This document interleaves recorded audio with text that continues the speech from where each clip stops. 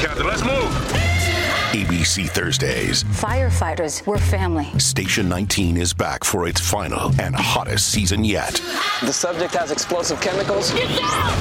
With fiery romances. You're the love of my life. And Andy is finally in charge. I'm going to be the best damn captain the station has ever seen. Station 19. All new Thursdays, 10/9 Central on ABC and stream on Hulu.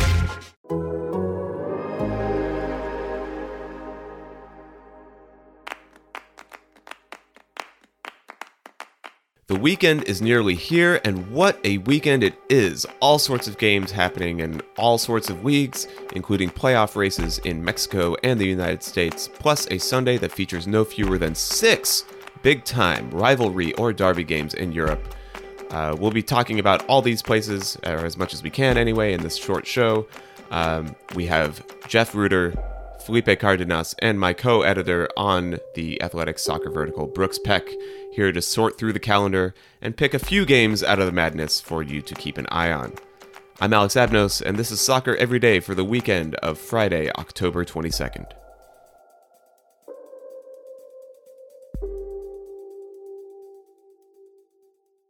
All right, Jeff. Well, thank you so much for joining me. It's a big day, big weekend, really, in soccer. A lot going on in the U.S. and a lot going on in MLS as we come to sort of the tail end of the regular season. You have 2 games that you want to sort of guide listeners through. They're both on Saturday. Let's start off with Philadelphia Union versus Nashville SC. Tell me about these teams. Why is this game something that somebody should watch? Yeah, I think in past seasons, we've been used to this run up to the final weekend of the MLS season being more intriguing for the bottom part of the playoff picture, looking for who is going to, in the past years, make the 6th seed, now make the 7th seed, who might miss out. What will that say about the coaching changes? But this year, we've seen such a significant home field advantage in Major League Soccer, even more than past years, which was already considerable. Now it's just about vital that you are playing at home in the postseason, especially in an Eastern Conference that has the best team in the league with this year's New England Revolution.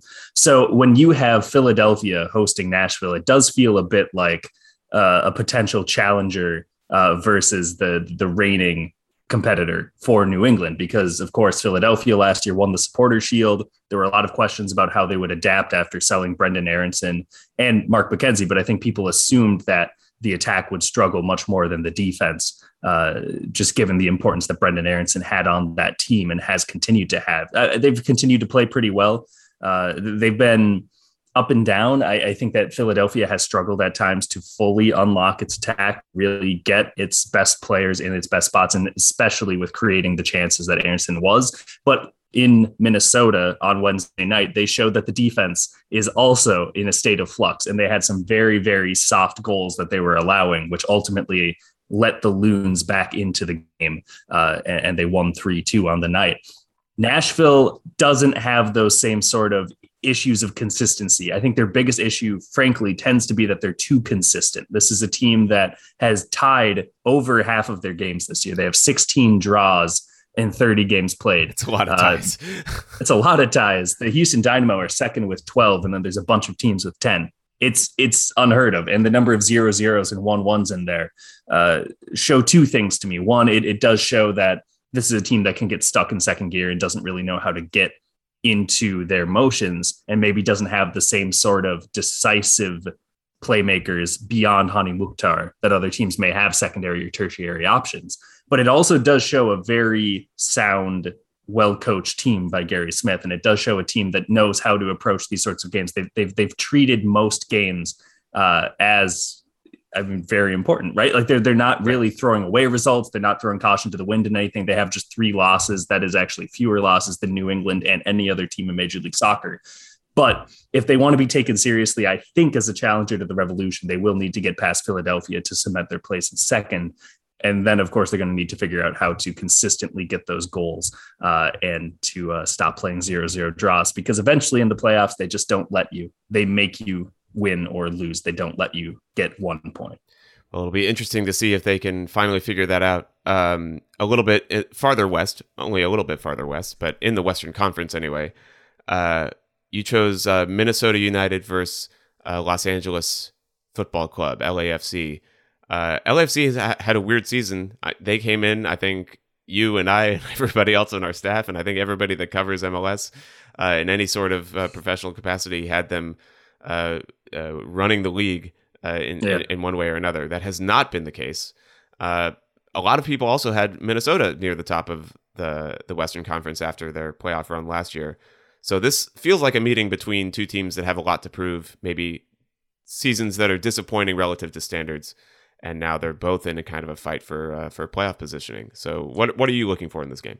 I think that's a good way to sum it up. I think that these are two teams that expected better. I think that for Minnesota United, actually both of these teams will point to missing key players for extended periods of times and point to that as the reason that they are so low in the standings. And right now it's 6th and 9th place for Minnesota and LAFC respectively. With Minnesota United, they've finally gotten their players, as many of them as they're reasonably going to get this season, in a good way. Again, the comeback win and then holding off with 10 men for the last 11, 12 minutes against Philadelphia. They'll be feeling very good about that result. They also won in Austin, which I think just about half of their points this season have come against the 3 teams from Texas, which also tells you how the season's going for the Loons. But they will be without Emmanuel Reynoso, likely, who got a 5th yellow card. And so that's an accumulation suspension, if my math is correct.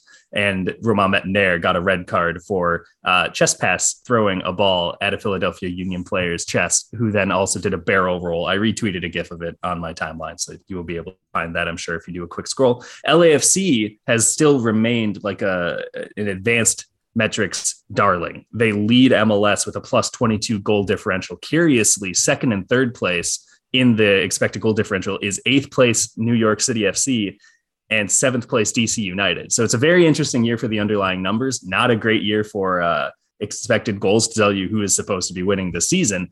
But LAFC has started to finally come into their own. They have started to get some big wins, again, at Dallas, not necessarily one that you're going to start building a title campaign on the back of.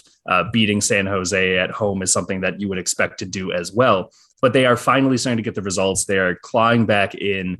Vancouver's comeback against Portland really set them back a bit in terms of actually getting into 7th place. But if they're going to get 7th, they're going to need to surpass some combination of Real Salt Lake, Vancouver, and Minnesota United, and the Los Angeles Galaxy, who have kind of dropped back into this sort of quagmire at the bottom of the table. But Minnesota United does have a chance with Portland to get a 4th seed for a 3rd consecutive season, despite all of their issues this year, despite all of the weak results, despite the drop points at home. They are still very much in contention for a hosting game. So this is really a making up for lost time sort of moment for both of these clubs. One of them will probably feel very good about how they leave that game. The other side obviously won't. And this is also a rare game, which is good for neutrals in the sense that neither team can really afford to tie, because it would do just as much of disservice in the table as a loss would, essentially plus 1 point. So I think at this point, they know that they need to win out to be able to achieve their goals for the season.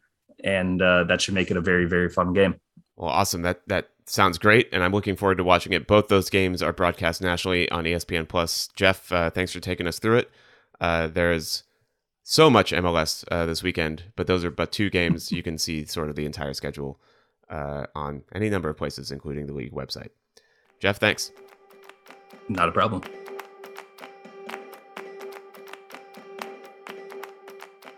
Okay, moving on a little bit farther south, there are also plenty of games in Mexico and in South America as a whole. I have Felipe Cardenas here to talk us through some of the fixtures on the weekend in both those places. We're going to start in Mexico, Felipe. You wanted to highlight Club America versus Tigres. That's on Saturday at 8 p.m. on TUDN in the United States. That's at the Azteca. These are 2 of the bigger teams in Mexico. What are their stories this year? 2 of the bigger clubs in Mexico, 2 of the richest clubs in North America, tons of star power on both sides, and a top 3 matchup. Club America in 1st place, Tigres currently in 3rd place, and this is match day 15 of 17 of the Apertura tournament. So this is a big game, a big game for playoff standings. Remember, there are playoffs in Liga MX, and so this is a big one for just the standings, where the seeds are. But I think also just 2 clubs that want to really firmly establish themselves as the top dog in Mexico. And so Club America are coming off a 2-1 win over Santos. Tigres are coming off a 3-0 win over Pachuca.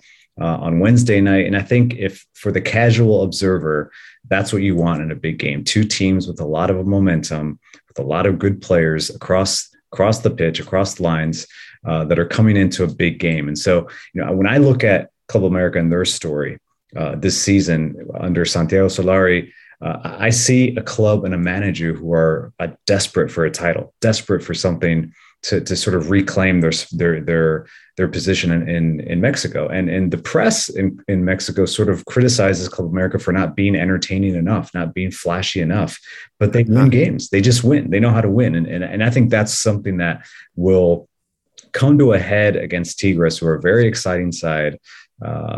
Again, a lot of star power, an eccentric and very good goalkeeper in Nahuel Guzman. And obviously you have Andre Pierre Gignac up top. So lots of just quality across the field on both sides.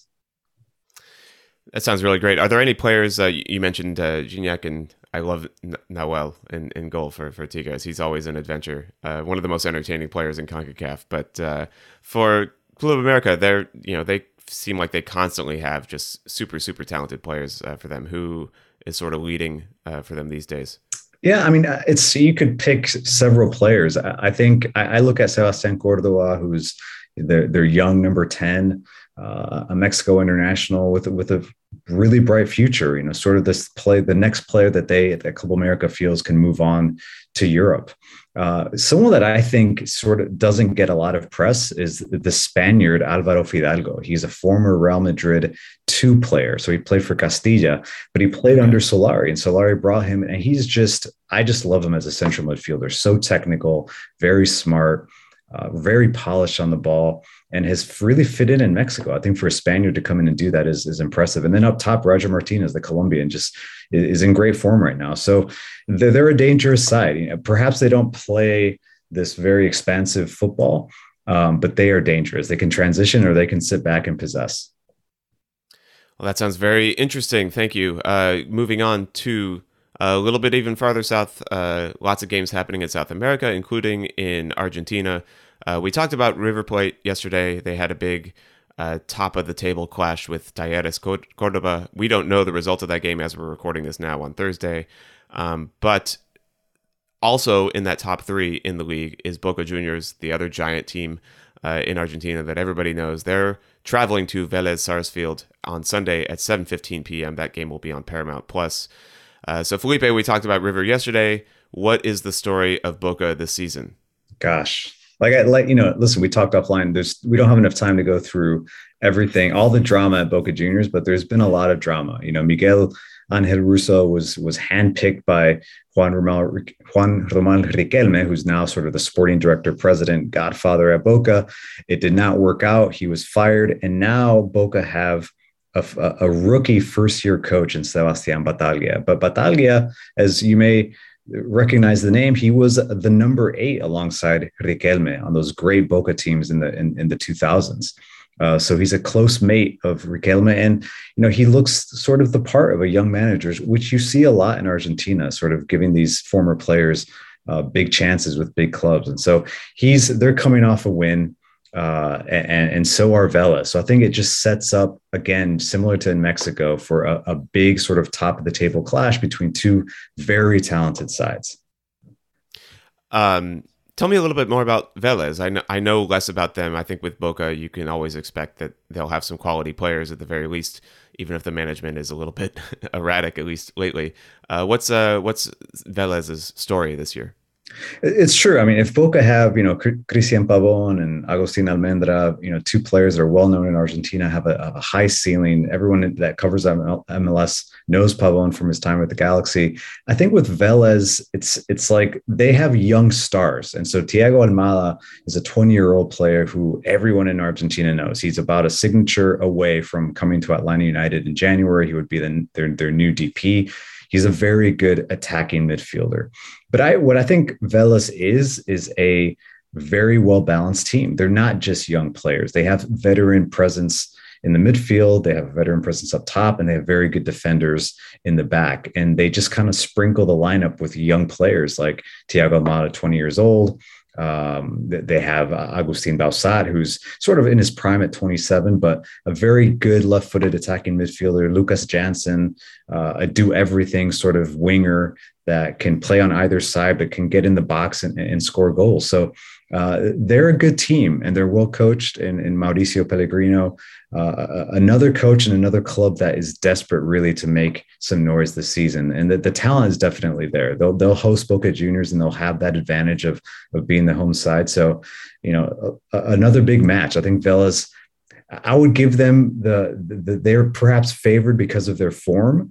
But Boca has the history, and Boca's coming off a win. So perhaps you can say that it sets up nicely for Bataglia to get perhaps his big first win. I will say to close this segment that if anybody has not tuned into an Argentine league game because it just hasn't been on TV in the U.S. in a long time, at least not super accessibly, do it, because those games are pretty reliably amazing and very competitive. And the fans are back. The fans are back. So that makes all the difference, especially in Argentina. It does. So yeah, definitely a good time to tune back in and watch some Argentine football. Awesome. Well, thank you, Felipe. Anytime.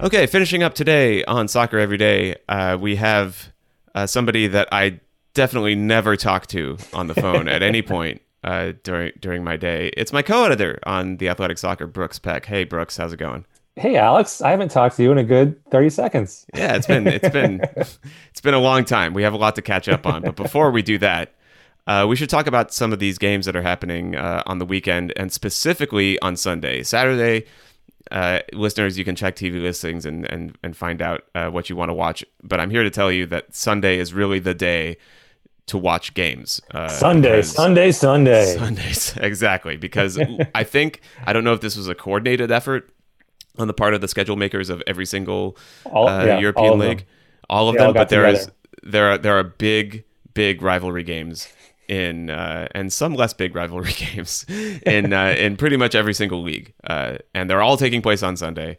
So I thought we should maybe go through them and talk about how watchable they are, how not watchable they are, how important, how not important, etc.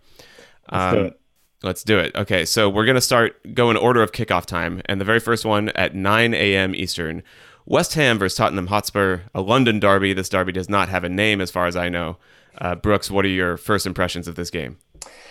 It's an interesting one. There is some backstory there, but it's kind of one-sided. It's one of those rivalries where the one side really hates the other one, and the other one doesn't think a whole lot about their opponents. In this case, it's West Ham that kind of has some animosity there. They think, I guess Spurs are a little too high on the horse. They turn their nose up at them.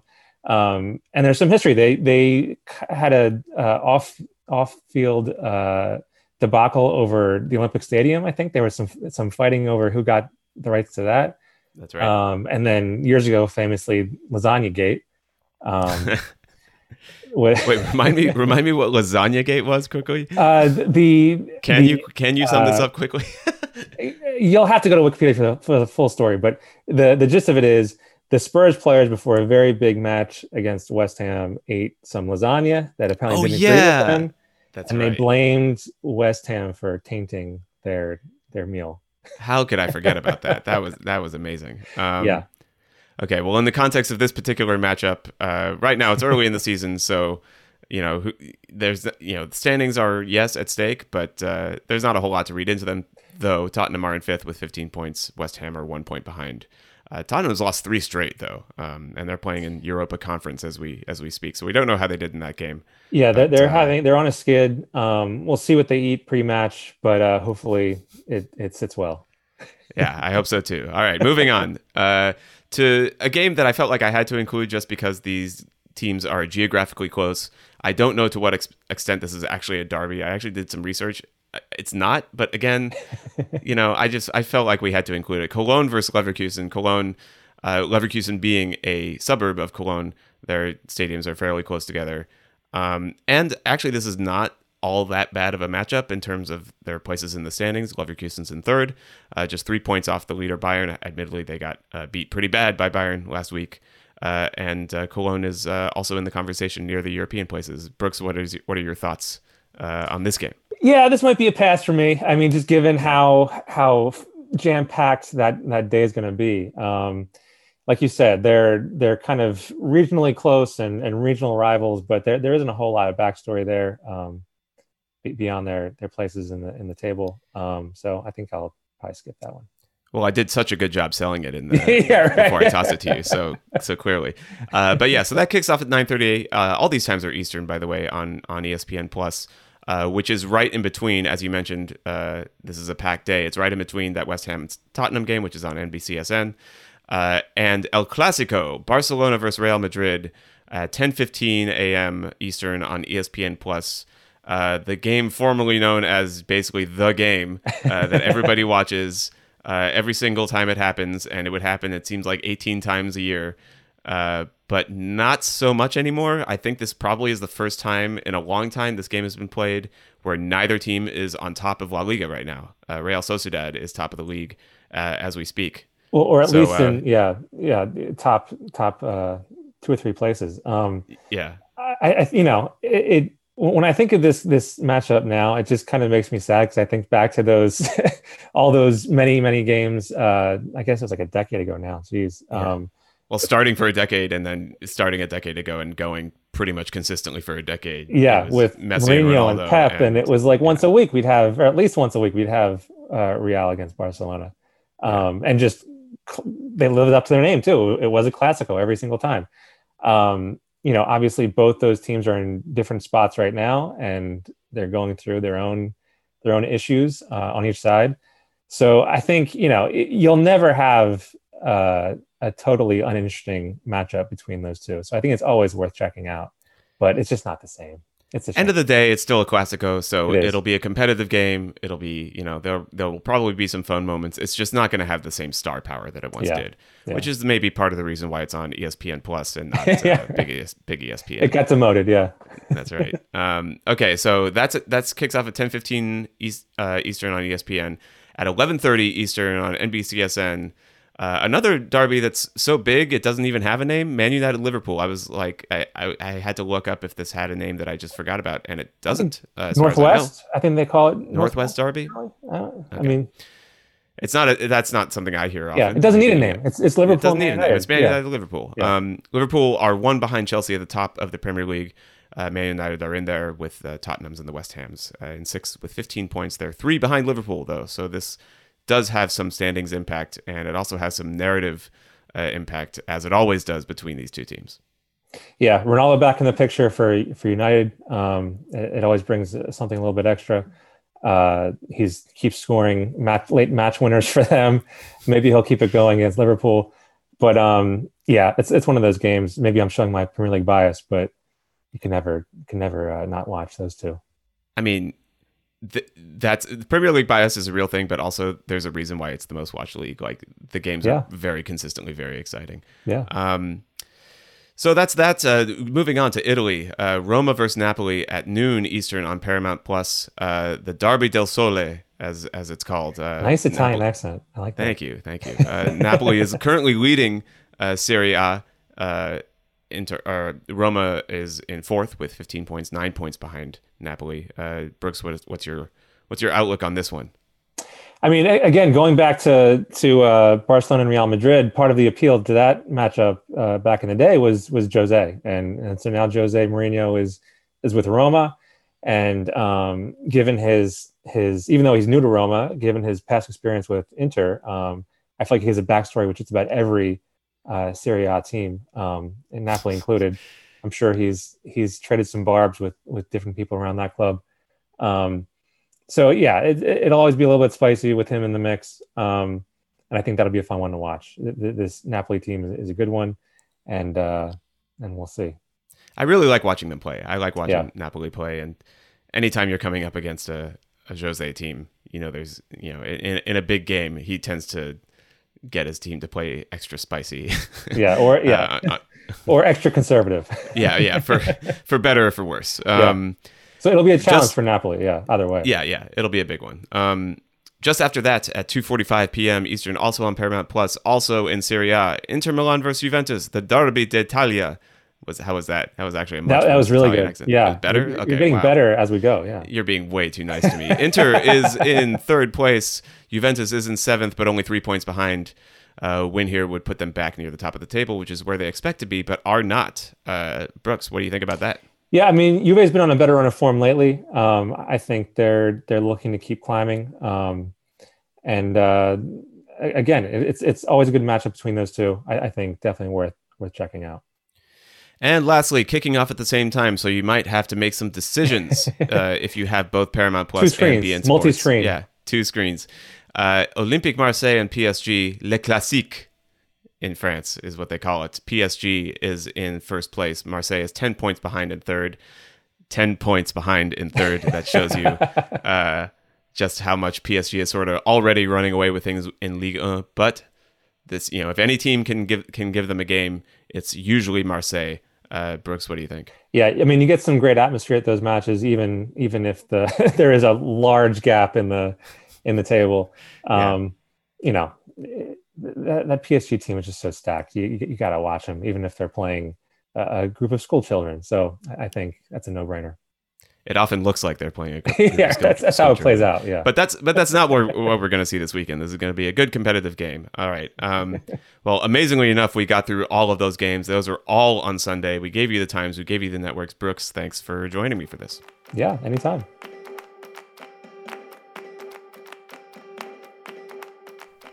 Thanks for listening to Soccer Every Day. I really can't emphasize enough how much soccer is on this weekend. So if we missed a game you think is important, I'm sorry. It's nothing personal, but I'd love to hear from you. My Twitter handle is @anabnos. That's @ANABNOS. This show is produced by Mike Zimmerman with help from John Hayes. You can get ad-free versions of the show by subscribing to The Athletic, and you can get 33% off a year's subscription by going to theathletic.com/soccer every day. We'll be back on Monday. Until then, enjoy the games this weekend.